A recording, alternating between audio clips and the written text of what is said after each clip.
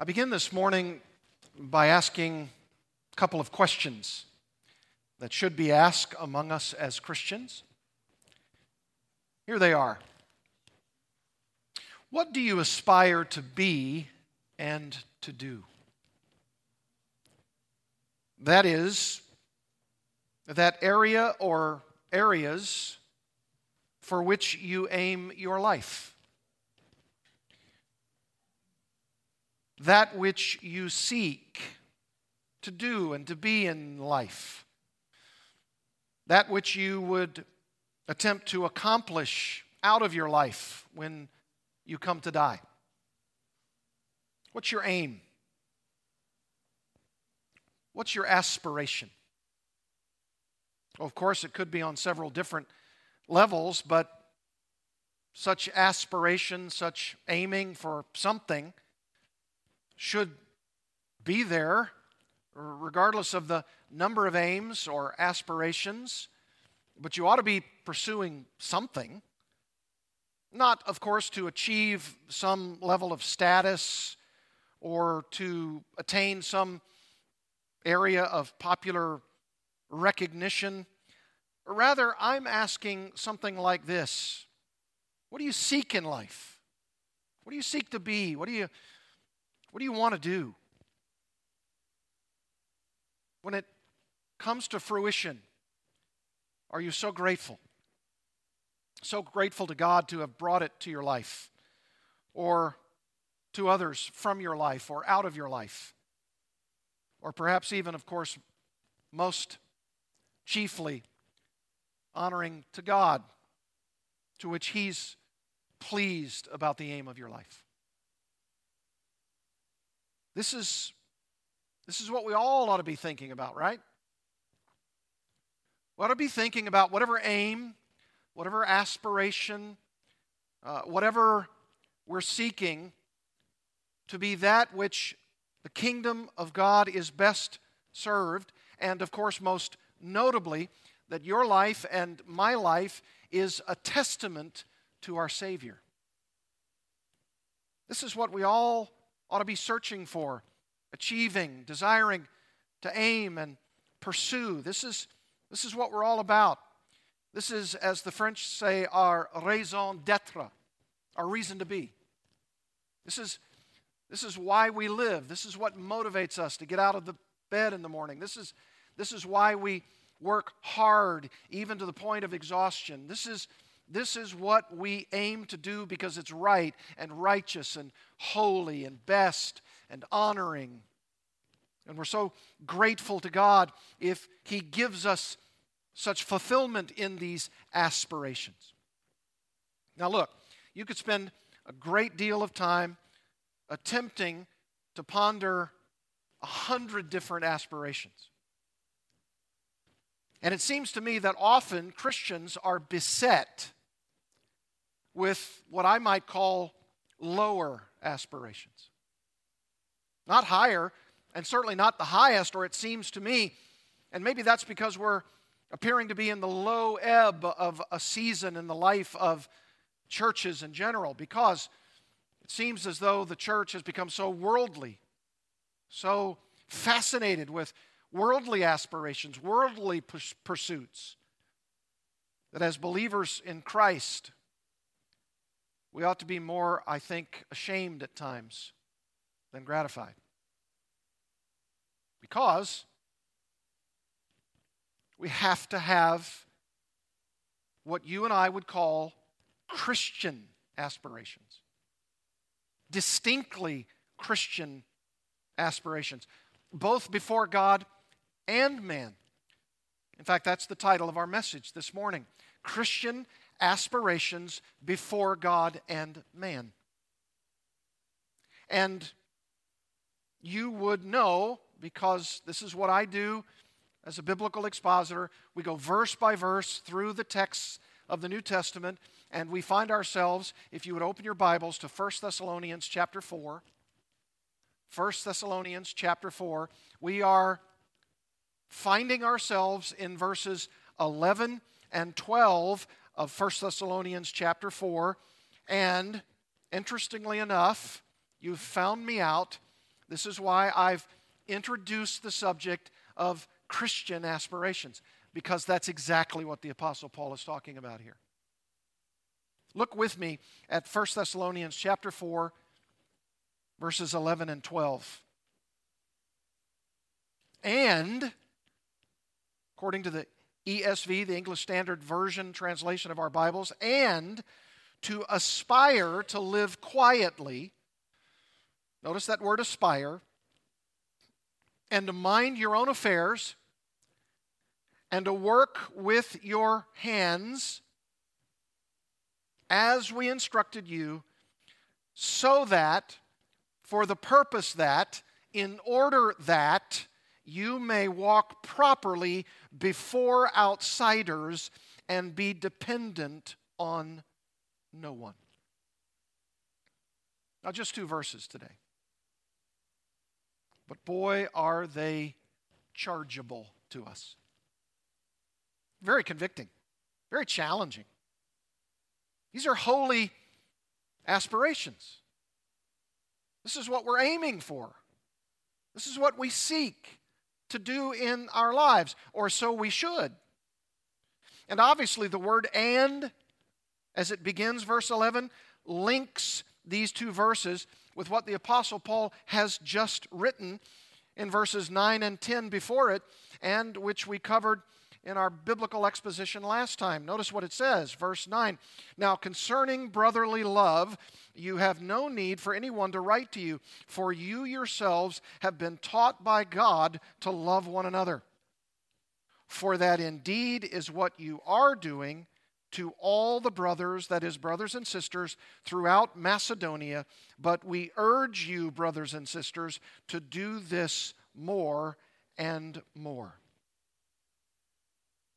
I've told you before, and it bears repeating, that we're in a section now in chapters 4 and 5 of 1 Thessalonians where we are being given a rapid-fire number of exhortations to respond to behave by. They're commands. They're exhortations, to be sure, but they're also commands.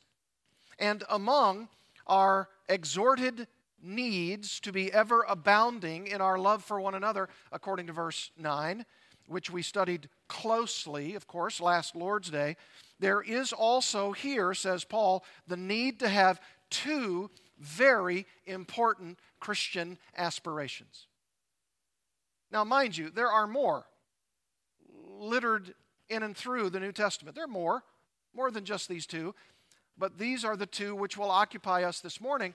And it is because they occupy the very mind and heart of Paul to these Thessalonians, as he has already spoken to them in person, and now as he is communicating to them via his letter. And he says there are 2 very, very important Christian aspirations that you must be exhorted to follow. And he speaks about this, and I know this, and you know this, because of that purpose clause in verse 12. I even emphasized it to you when I read it. Did you see it in 1 Thessalonians chapter 4? Here's what it says in the first part of verse 12. So that. So what he's going to tell us in verse 11 is a so that we may do something in verse 12. That's why this is so important for us to start in verse 12 first, before we find out exactly how to do something. Because in verse 12, he gives the payoff. And what is the payoff in verse 12? Well, it's 2 things. That you may walk properly before outsiders. That means unbelievers, non-Christian people, pagan people there in Thessalonica. And, notice the and be dependent on no one, which I actually take to be dependency on no one in the fellowship, so that you can be clearly focusing on what you may be doing there in the fellowship and also outside the fellowship as you live before unbelievers. So the first one is something like this. Christian, here it is. Here's your first aspiration portray your worthy walk before unbelievers. Portray your worthy walk before unbelievers. Now, in one sense, it's as simple as that. Isn't that exactly what verse 12 says? So that you may walk, and notice this, properly before outsiders. Which means there is a proper way to portray your work, your life, your ministry, your opportunity for the sake of the gospel toward unbelievers. There's a proper way, and obviously there's an improper way.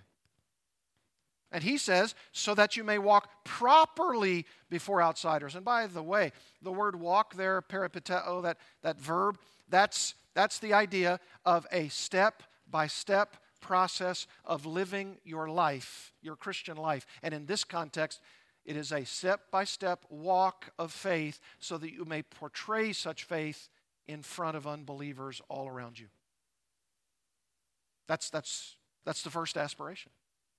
And the second, I take, is toward believers so that you're not dependent upon them for anyone, so that you are interdependent in a sense, but as far as walking properly among unbelievers, you're showing them in the household of faith how to be dependent on no one, no need, so that they can see your proper walk and come to faith in Christ when they're watching your life. Now, let me unpack this for you, because this is very, very important. As I said, I'm saying these are two aspirations here in verse 12 because Paul uses that purpose clause, so that.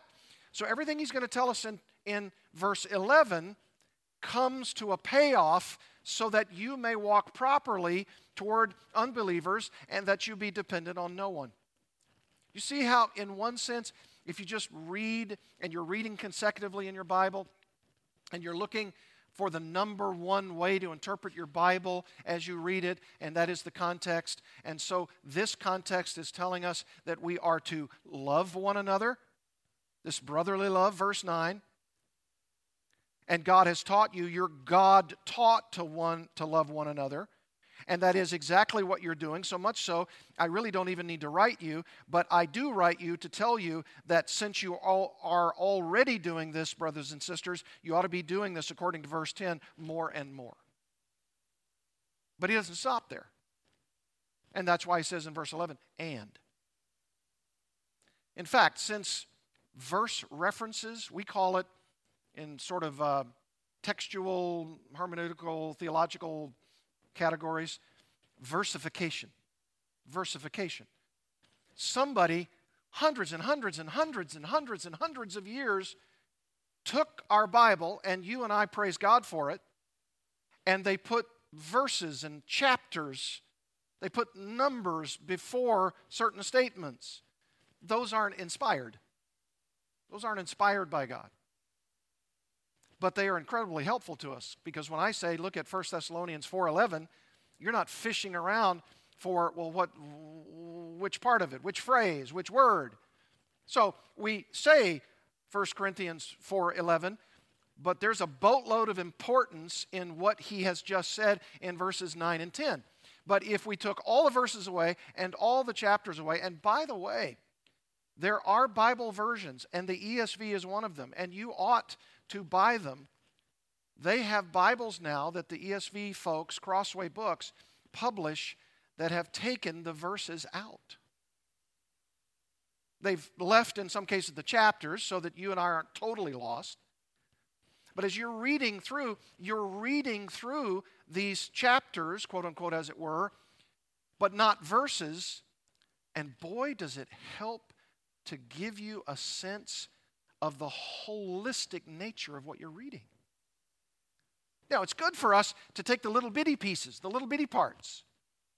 But it's so amazing just to read this letter, say 1 Thessalonians and of course 2 Thessalonians, in one setting without verses attached to the phrases and the sentences and the words and the clauses. It just opens up a panorama of understanding, of impact in your life.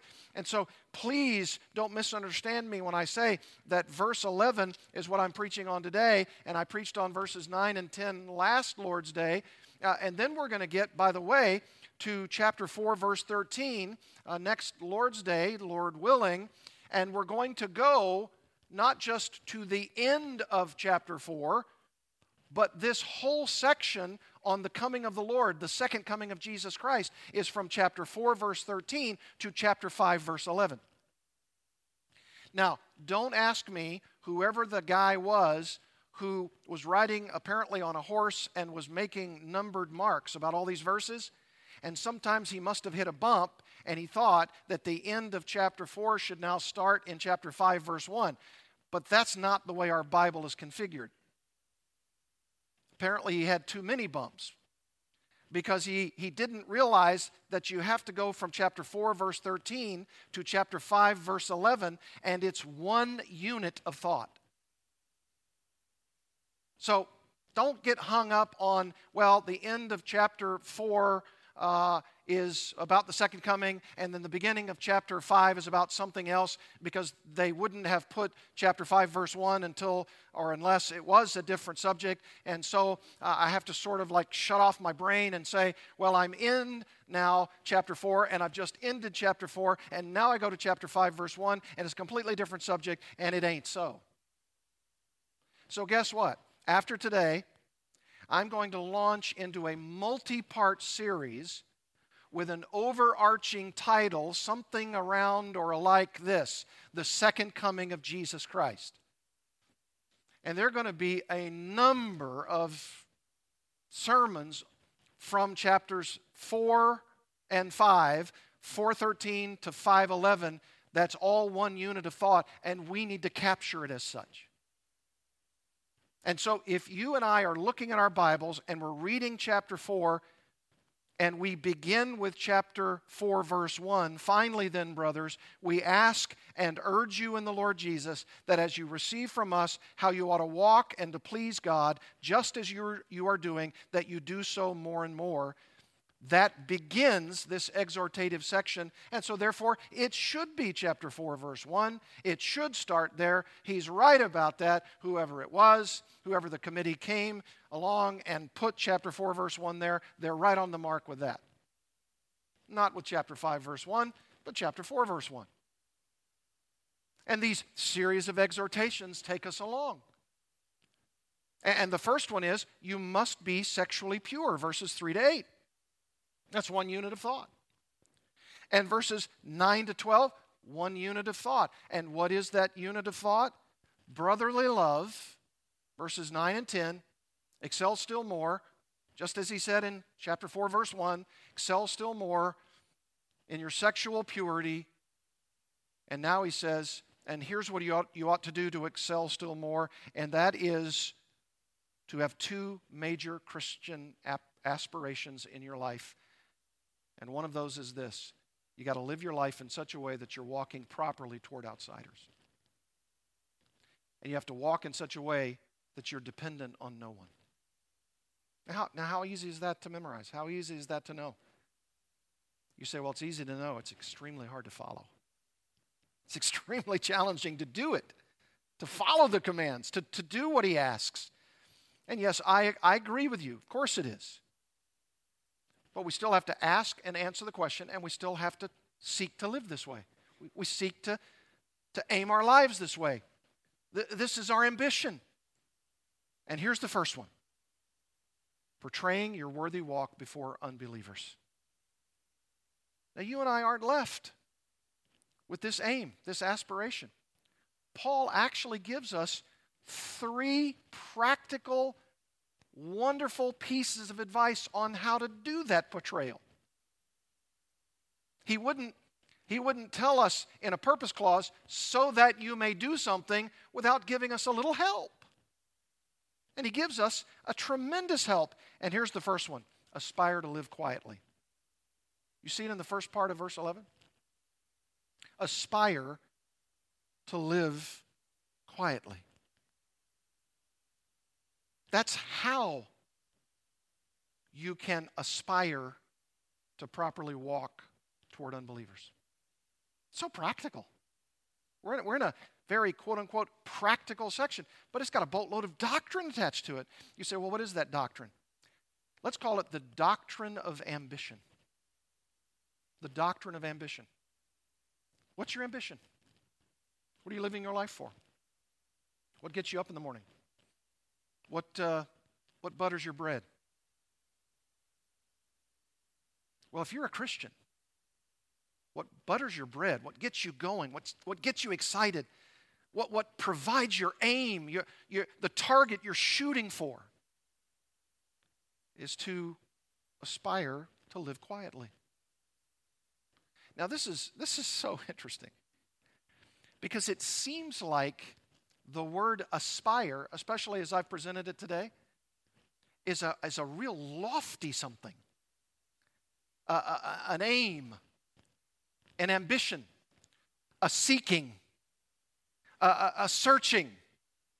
And if you're like me, I think of those words in my mind, and every one of those words that I just mentioned, aim, ambition, seeking, searching, aspiring, all of those sound like major do words, right? I mean, they sound like dynamism and power and pursuit. It's like, man, I got to get busy. I got to work hard.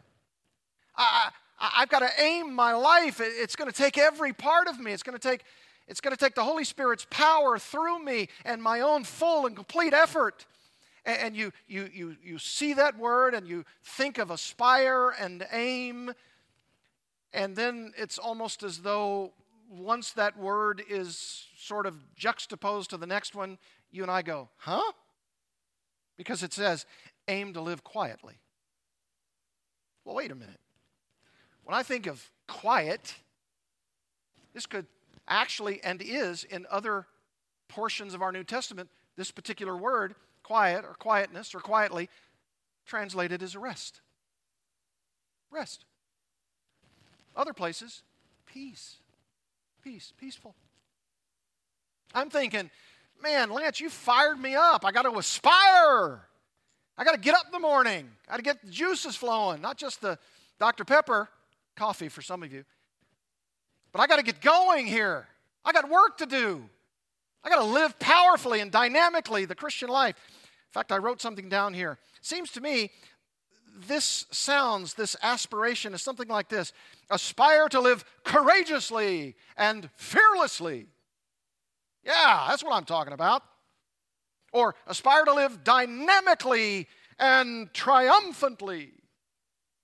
Paul says, yeah, well, there may be a place to that here and there in your aspirations. But he chooses this, aspire to live quietly. Boy, that just seems strange to me. Seems oxymoronic. I mean, how can you, if you're going to be quiet, use a different verb. Don't say aspire. Say meekly quiet. Right? I mean, what is he referring to here? What's he after? Rest, silent, quiet. That's my aim? Yeah. Yeah.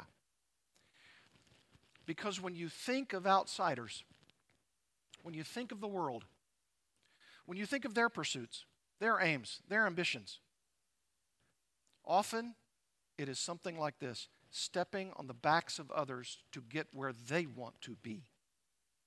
Aggressively.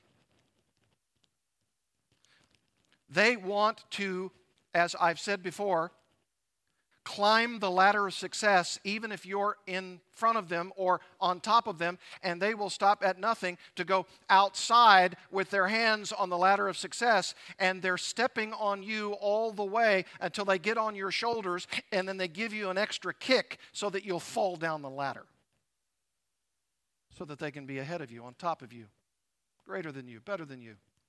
Promotion, success, money, power, will, possessions, prominence.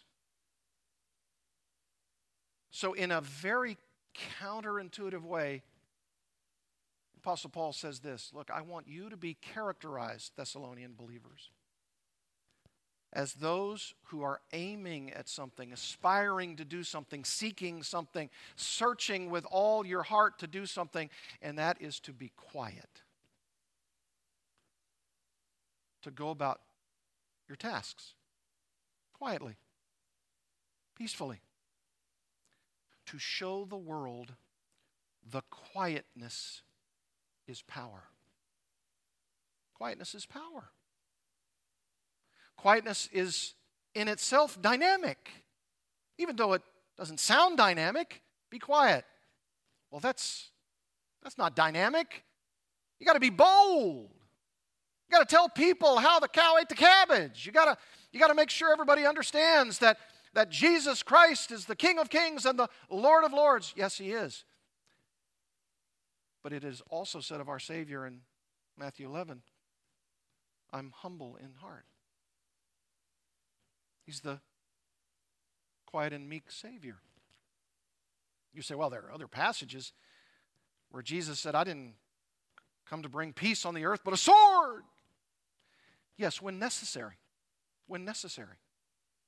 But the quietness of your life, the aspiration of your soul, is to do what you do in a quiet reverence, in a peaceable spirit, so that you, in fact, can show the world, and not just you as an individual, but as you live and work and are among believing people in the context of a local church, you're showing how to be quiet and peaceful together. Boy, that's a drawing power. The world is trying to make sure that everybody in their community understands how valuable the one person is. We're all about, in the local Christian community of a local church, determined to show the world how we are all getting along together with brotherly love. The brotherly love of verses 9 and 10.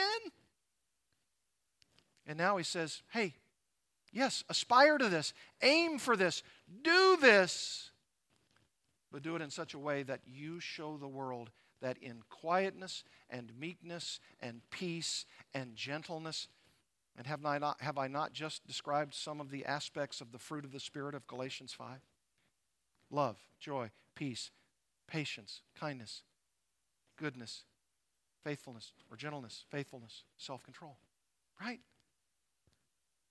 So this is one of those passages where if your personality is you are a more quiet person, you say, praise the Lord. Yes, this is me. This is my verse. You've memorized it. You honor it.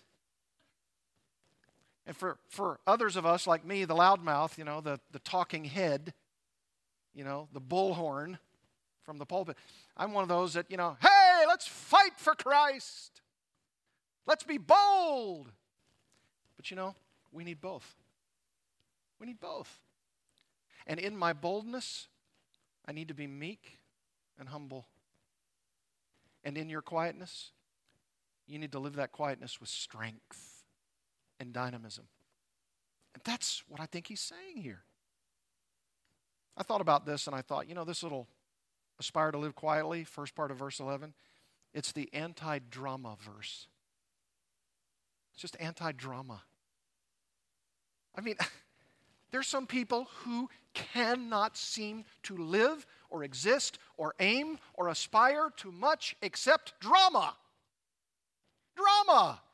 They've got to have drama. Folks, this is an anti-drama verse. Be quiet. And not only that, but look at the second part of verse 11. Here's a second practical way, second practical help. And notice what he says. Aspire to mind your own affairs. Oh, this is so convicting. One other translation, the Christian Standard Bible, says this: mind your own business. That's a phrase in our culture, isn't it? Hey, Here's a piece of advice for you, fella. Why don't you mind your own business? Why don't you practice your own things? That's probably the literal rendering of the Greek word, idia, from idios. Not idiot, idios. It means something like this: mind one's own. I like that. Mind one's own. Practice your own stuff. Do what you need to do. If somebody's always trying to figure out what somebody else is supposed to do, they're probably spending too much time finding out what others are supposed to be doing and not enough time finding out what it is they're supposed to be doing. Right? And you and I know who these people are. Perhaps you're one of them. Perhaps I am. Because for us, at times, or so it seems, we are thinking more about the affairs and the businesses and the one's own thing of others than we are about ourselves. You know what Paul's doing? He's giving us this sort of list of practicalities so that when outsiders who are characterized in these negative ways, how to be their opposites.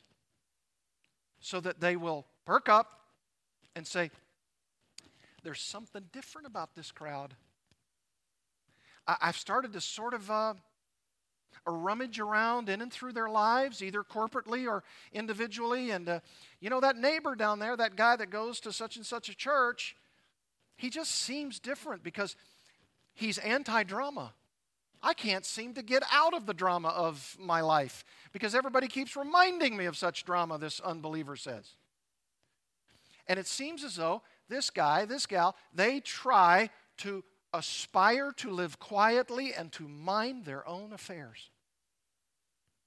And do you know that that can be a drawing card to the faith? Hey, they're different. Managing, we might say, your own life, your own things, your own duties, your own affairs. And we're going to get there in 2 Thessalonians 3. In fact, we'll read a little bit of it in a moment. Well, I'll actually read through the verses, but I'll tantalize you with them. I'll make a few little parenthetical comments about them in 2 Thessalonians 3. But when we get there, whenever we get there, Lord willing, I think 2 Thessalonians 3 and the bulk of that chapter is an exposition of what he's saying here in verses 11 and 12 of the first letter. But it says something in 2 Thessalonians 3 that I'll sort of tease you with right now, and it's the word busybody. It's in the text. It's in our biblical text. Mind your own affairs and don't be a busybody. We know what a busybody is, right? They're going around to try to figure out everybody else's affair. And this is Paul. Aspire to mind your own things. And he's, of course, not just talking about one person in the Thessalonian church. He's talking to the Thessalonian church, right? This is being read to the church at Thessalonica. This is what everybody's supposed to do corporately, and of course, by implication, what every individual is to do as he is, as one person, a part of the whole. You see? So, aspire to mind your own affairs. Now, before I go on to the third one, let's go back to our key word there, aim, aspire. And do you know it says in 2 Corinthians 5:9? Probably ought to be a memory verse for you. 2 Corinthians 5:9. Whether we're at home, that is in heaven, or we're in the body, that means in this earthly tent, our aim, and that's the same word as our text here for aspire, just translated with a different English word. Aim there, aspire here, and it's this. Whether we're at home in heaven or whether in this body, we're still alive, we're still in this physical flesh of ours, it says, make your aim or let your aim be, depending on your English translation, be pleasing to the Lord. Be pleasing to God. We are going to be pleasing to Him in heaven. make it your aim while you're getting there to be pleasing to Him now. That's our aim. That's our aspiration. That's what we're called on to do. Now, the reason I bring up 2 Corinthians 5:9, and I'll bring up another passage now, Galatians chapter 6, is somebody who's listening carefully might say something like this, but wait a minute, Lance. What about the boatload of passages in the New Testament that say help one another? Help them with their life. Counsel them. Love them. Take care of them in the body. If Paul's saying mind your own affairs, it sounds like he's saying be an individual and don't regard the whole. Let them deal with their own lives. What about all the one another's of the New Testament? What about loving one another and caring for one another and seeking to do all of these one another's? It seems like you're telling me I've got to aspire to live quietly and to mind my own affairs. That makes me think that all my time would be taken up with that and that I'm not supposed to reach out and help anyone because I don't have all the time in the world. I've got to make sure that my life is commensurate with what it's saying here in the Bible. So what about reaching out and helping others? Seems like a contradiction, or it seems like I don't have time to do both. Well, look over at Galatians chapter 6, just very quickly. Galatians chapter 6. Because the answer of Galatians chapter 6 is that you got to do both. You got to do both. You and I are obviously realizing that we're not talking about disregarding everybody and not minding some of their life, some of their affairs, some of their needs. That's not what Paul is driving toward when he says you got to be completely consumed with your own affairs. You say, well, how does the beautiful blending happen? Look at Galatians chapter 6, verse 2. Here's what it says. Bear one another's burdens. There's another one of the one another. Bear one another's burdens. Well, how does bear one another's burdens relate or be consistent with 1 Thessalonians 4? Well, it says, mind your own affairs. And I can hear the scenario, right? You're in the church. You see someone who's hurting, and they're assuming that you might come down the aisle to give them a hug and to pray with them and talk with them under the aegis of bear one another's burdens. And they walk right past you, and you say, wait a minute, when you sort of grab the shoulder, I'm hurting. Could you bear my burden with me?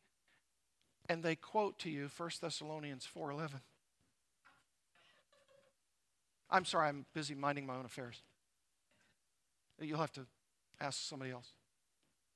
You see how easy we can find contradictions if we think they're there and we're using them? Well, it says here, bear one another's burdens. Yes, it does. But look at verse 5 of this very Galatians 6. For each one will have to bear his own load. What? Bear one another's burdens. Each one's going to have to bear his own load. Paul, are you mad? What are you saying? Are we supposed to bear one another's burdens, or are we supposed to bear our own load? What's the answer? Yes, the answer is yes. It's both. Strategically, and with the help of the Holy Spirit, and with prayer, and with the knowledge of the Word of God, there are times and seasons and opportunities where you must bear one another's burdens. And then there are times and seasons and opportunities in which you are not working hard enough on bearing your own load, and you should be doing so, and you shouldn't always be looking for somebody else to bear your load for you. Now, that's a delicate balance. And all of us, myself included, are going to do well with this at times and not very well with this at other times. And that's the push-pull of the Christian life. Don't be discouraged. Don't be discouraged. And don't think you've got it all wired at all times. And you are going to discipline others by showing them that they've been caught in a trespass, according to Galatians 6. And you're going to come alongside them as another Christian does to other Christians when they've fallen, been caught in a trespass. and it's going to be hard and taxing and difficult, and it seems like it's taking all of your time, and for a season it might. And then there are going to be times where that's not so emergent, it's not so taxing, and you and I are concentrating on our own life as we should. And there's a balance. And Galatians 6 talks about it, and it uses both things at once in the same passage. That's helpful. But don't accuse Paul of not knowing what he's talking about or he's confused if he only talks about the one thing as he does in 1 Thessalonians 4:11. Because in 1 Thessalonians 4:11, he's only talking about the one thing. Although, I could make a case. He's talking about the one thing in verse 11, but in verses 9 and 10, he's talking about the whole thing when he says brotherly love. Right? Because brotherly love also includes coming alongside others while you are minding your own affairs to love them too. Do you see? So even the one thing that he's emphasizing at the one moment is usually not far from the balancing act of the other. And that's why you and I cannot be, as sometimes Christians do, reading one verse and assuming that we have the full import and understanding of the one verse, right? Read the verse before it, read the verse after it, find the context, interpret it clearly and rightly and sensitively and with prayer and with solid hard work about what all of these individual passages mean. And do me a favor at times, take out all the verses and perhaps even all the chapter versification and just read the whole epistle as it stands, right? So we got a great first two practical ways, but there's a third. Look at the latter part of verse 11. Aspire to do your own work. Aspire to do your own work. What does that mean? Again, we're in the context of talking about walking properly toward outsiders. You're doing your own work. Now this is a little bit hard now. If you read any number of commentaries, as I have done, about what does this mean, do your own work, it's challenging. Some commentators would say, well, you see, in the context of the first century, there was a societal mores called clients and patrons.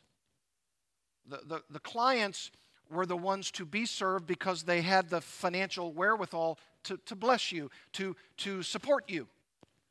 And the patrons, like we would say, I'm a patron in that restaurant, well, they've got the food. So I go there to be fed, you see. They've got the wherewithal to feed me, and I need to be fed. It could mean this. It could mean something like, well, do your own work means don't expect somebody else to give you what you haven't worked for. Could be something like that. Well, you read some other commentaries and you find out, no, it could be this, or maybe that's more in the background. It was true in that society, but is that what Paul means here specifically? They say, no, it's probably more like this. In the context of 1 Thessalonians, it's something like this. There were people in the church there in Thessalonica who weren't working because they thought that Jesus was coming back so imminently, so closely, so readily that they stopped working. Because Jesus is coming back. And the Thessalonians had some questions about it. And so Paul, in the very next verse here in verse 13 through chapter 5, verse 11, is going to give some teaching on the second coming. And so what these commentators do is they theorize that because somebody believed in the church, or maybe most of them believed in that church in Thessalonica, that Jesus was coming back soon, it could be actually tomorrow. And so why do we need to work?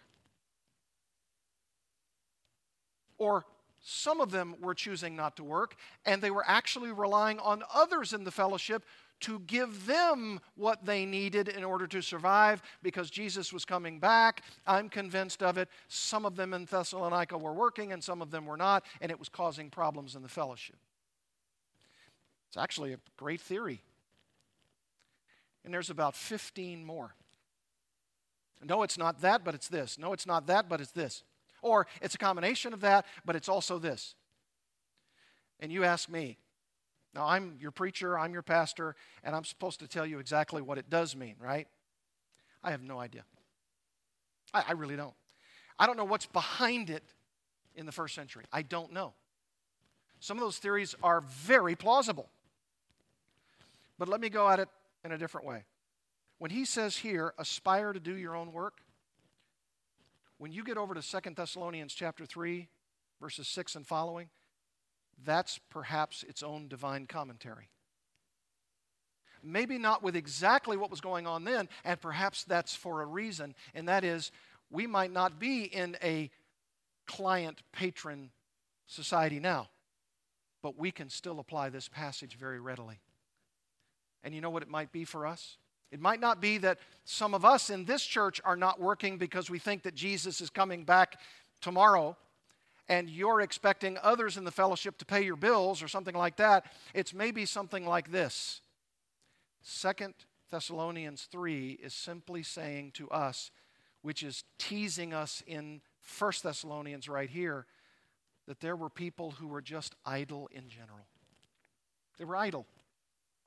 In fact, we're going to be reading that.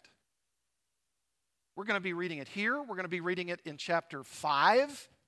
Admonish the unruly. That's the word for idle.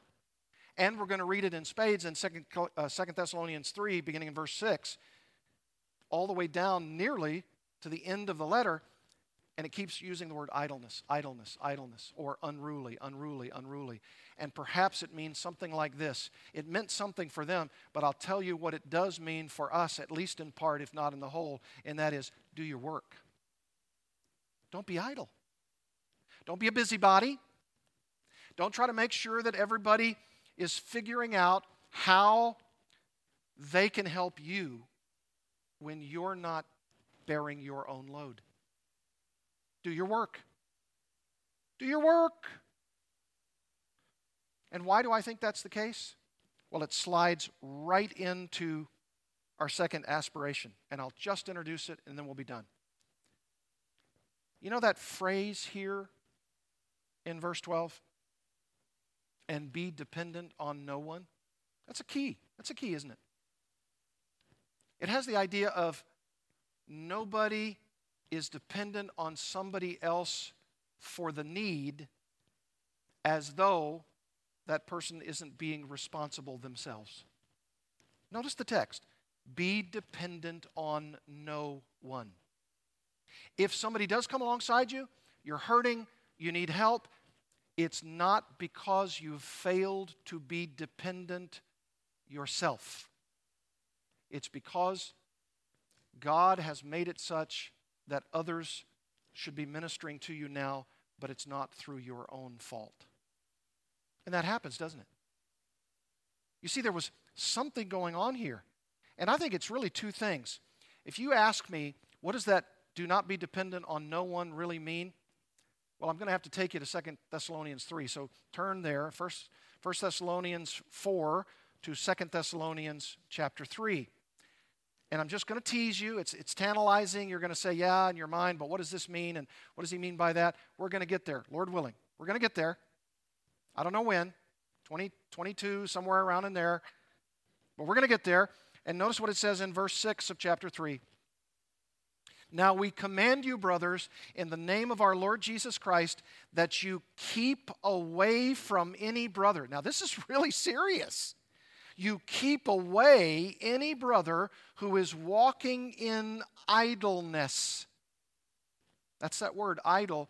That's that word for undisciplined living. Undisciplined living. Or, in the NASB, chapter 5, same word, admonish the unruly. It's actually a military term. And it means something like this. That person is out of cadence, out of step. They're in the military, and the march is on, and you have to do exactly the way the military tells you to march. You're preparing to do everything right and well because you get into wartime, and one false move of undisciplined living on your part by getting out of cadence, and somebody else and you or both are dead. So it says, Keep away from any brother who is walking in idleness and not in accord with the tradition that you received from us. That's exactly what Paul says. And as we instructed you, 1 Thessalonians 4, 11 and 12. Verse 7, for you yourselves know how you ought to imitate us. Now watch the divine commentary. Because we were not idle when we were with you. Now he gives some examples. Nor did we eat anyone's bread without paying for it. See the insight there? Perhaps there were people in Thessalonica, professing Christians, brothers and sisters, who were asking for the bread of others that they did not earn themselves. But with toil and labor we worked night and day that we might not be a burden to any of you. See their motives? We didn't want you to think we were, and this is an older word in our day, but some of you older folks like me, you know it, we will not be freeloaders. We're not going to be freeloaders. Paul says, we worked night and day so that we might not be a burden to any of you. We didn't come into town and start preaching this message of the gospel and try to live the gospel toward outsiders and said, hey, how much are you going to give me? What's my honorarium? No. He says, it was not because we didn't have the right to receive financial compensation so that we can continue to live and preach the gospel. No, but to give in ourselves an example to imitate. You see that? Verse 10, for even when we were with you, we would give you this command. This is a serious command. If anyone is not willing to work, let him not eat. Wow. Now we might know a little bit more of what he means when he says aspire to do your own work. That's what we did. We did our own work. And we ate from our own work. Why? Because we wanted to be an example that you would imitate. And then he says, and this might be the only real significant problem in the church in Thessalonica, according to the Apostle Paul, because this is the only place in the two letters in which he appears to say there's a problem, and it is this, verse 11, for we hear that some among you walk in idleness. Notice that word walk. That step-by-step walk, right? I told you in verse 11, verse 12, so that you walk properly toward outsiders. Here's another kind of walking, and it's inside the fellowship, and it's with professing believers, and they're walking not by doing their own work and eating thereof. They're walking in idleness, unruliness, not busy at work, he says, but busy bodies. This is the drama queen, the drama king, right here. They're trying to figure out what everybody else is doing, and they're not doing their own work. But they're certainly expecting to eat the bread of others who are doing the work. And notice the strong thing Paul says in verse 12. Now such persons we command and encourage in the Lord Jesus to do their work quietly. Notice quiet. And to earn their own living, or that alternate translation in the ESV, to eat their own bread. It's important teaching, isn't it? And all of that is a summary to what I believe you could call undisciplined living. Undisciplined living. So now we're talking about brother to brother, sister to sister. This is the context of the church now. Now, we're still talking about how we're properly to walk as the outsiders, the unbelievers, see us. But here we're talking about how we interact and live among believers so that when the outsiders are hearing and seeing how we live together as believers, when we walk outside those doors, when we're in our own context and we're not with the corporate gathering, we have an opportunity to say, here's what life is like in the church. We do our own work. We don't freeload off others. We want to be imitating followers of the apostles and of our Lord Jesus. And it even gets worse. Look at verse 13. As for you, brothers, do not grow weary in doing good. That means doing your own work, doing the things you should. If anyone, verse 14, does not obey what we say in this letter, and particularly what is in this context right here about doing your own work, take note of that person and have nothing to do with him. This is severe. This is talking about shunning people in the fellowship, away from the fellowship, or saying, sit over there, or you can't be with us because you keep freeloading, because you're undisciplined in your living, because you're not eating your own bread, and now you have to pay the consequences, and we as a group are going to shun you. And then it says that purpose again, that he may be ashamed. Now, we don't like to talk about this kind of discipline for the undisciplined, do we? Because it sounds punitive, it sounds hurtful, it sounds egregious.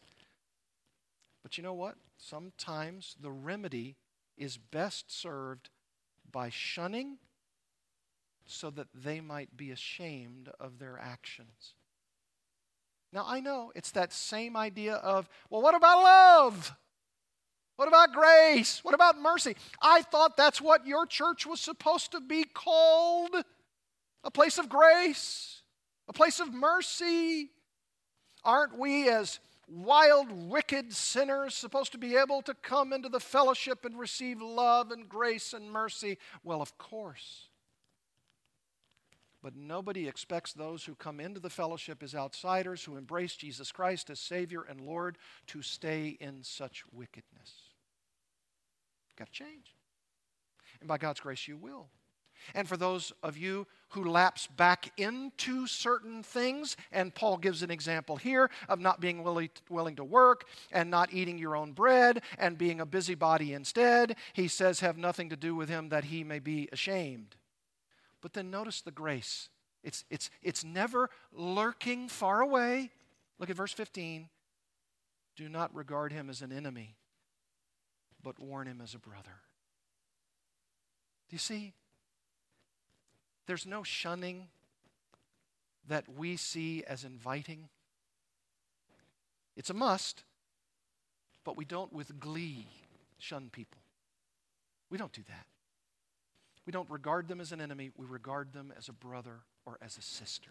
Sister, we love you. You can't do what you're doing. You're a busybody. And the Lord is not looking kindly upon what you're doing. You must change.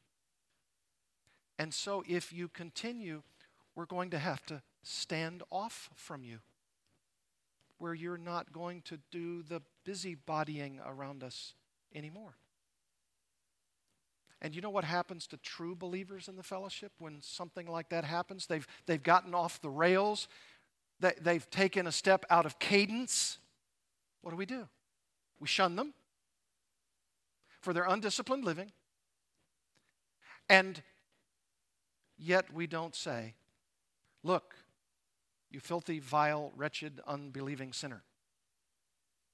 We say something like this, oh, brother, oh, sister, we love you so much. This is why we're doing what we do. Is that not what you do with your children when you discipline them? Of course you do. I love you so much, I'm going to have to give you the rod of reproof. To say I love you with no loving actions attendant therein, you say, well, there is a loving action. Look, I got sin in my own life. The first one who doesn't have any sin casts the first stone. One day I'm going to be in the same position, so I better not do that with this person now, because one day it's going to come against me, so I'm going to live so quietly that I never confront anybody and I never lovingly come alongside anybody who's working to, whether they intend to or not, destroy the fellowship. I'm just going to be all by myself. Well, there's no blessing in that. There's no premium on you just saying, I'm going to just be by myself. If you're by yourself and if you're not engaged, even when it means you have to shun others so that they would be ashamed as a restorative act, We want to restore you to the fellowship in such a way that you're going to say, thank you for loving me enough that you admonished me, you warned me that my actions were going to be injurious not only to myself but to the whole body. Thank you for loving me that much. It's hard. It's hard to do that. Nobody relishes that. Nobody wants to do that. But you do it because it's right to do, because the Scripture says right here you must do it. And no wonder he finishes in verse 16, now may the Lord of peace himself give you peace at all times in every way. Because we want to have peace in the fellowship, right? That's the whole point. See, it's never far away. The balance, the beautiful balance is never far away. Here's regard him as a brother so that you can have peace at all times in every way. As we close, let me ask you. 2 aspirations. Do you aspire to live in these ways? Boy, I'm so convicted, I think I have to bow my head now. Let's pray together. Heavenly Father, I'm so convicted. I'm so challenged that under the inspiration of the Holy Spirit, the Apostle Paul is telling us in no uncertain terms that if you don't aspire to live quietly and to mind your own affairs and to do your own work, especially as it relates to outsiders, unbelievers who are looking at us, seeing our lives both individually and corporately, then we're, in a sense, clouding a picture of the true gospel. And if even in the fellowship I aspire to be dependent on no one, to not think that everybody has to kowtow to me, to give me what I'm not willing to work for on my own, well, it's a farce. It's not the way the body of Christ works. We all individually minister our responsibilities, our gifts, our talents, our time, our effort. And as I go to meet someone, somebody else is meeting me on the way. Yes, to meet my needs, to take care of me as I'm laboring to take care of someone else. I'm doing my work, and the beautiful balance is I also want to help bear the burdens of others. And others, while they're doing their own load, they're coming to help me to bear my burdens. Father, this is so practical and so convicting. May our church be known, both individually and corporately, as a place that has serious joy, so that you are pleased, because that is our aspiration, to properly walk toward outsiders and to be dependent on no one. May it be so for the glory of Jesus Christ, in whose name we pray. Amen. Chris Brunzil comes to pray for us. Hey, brother.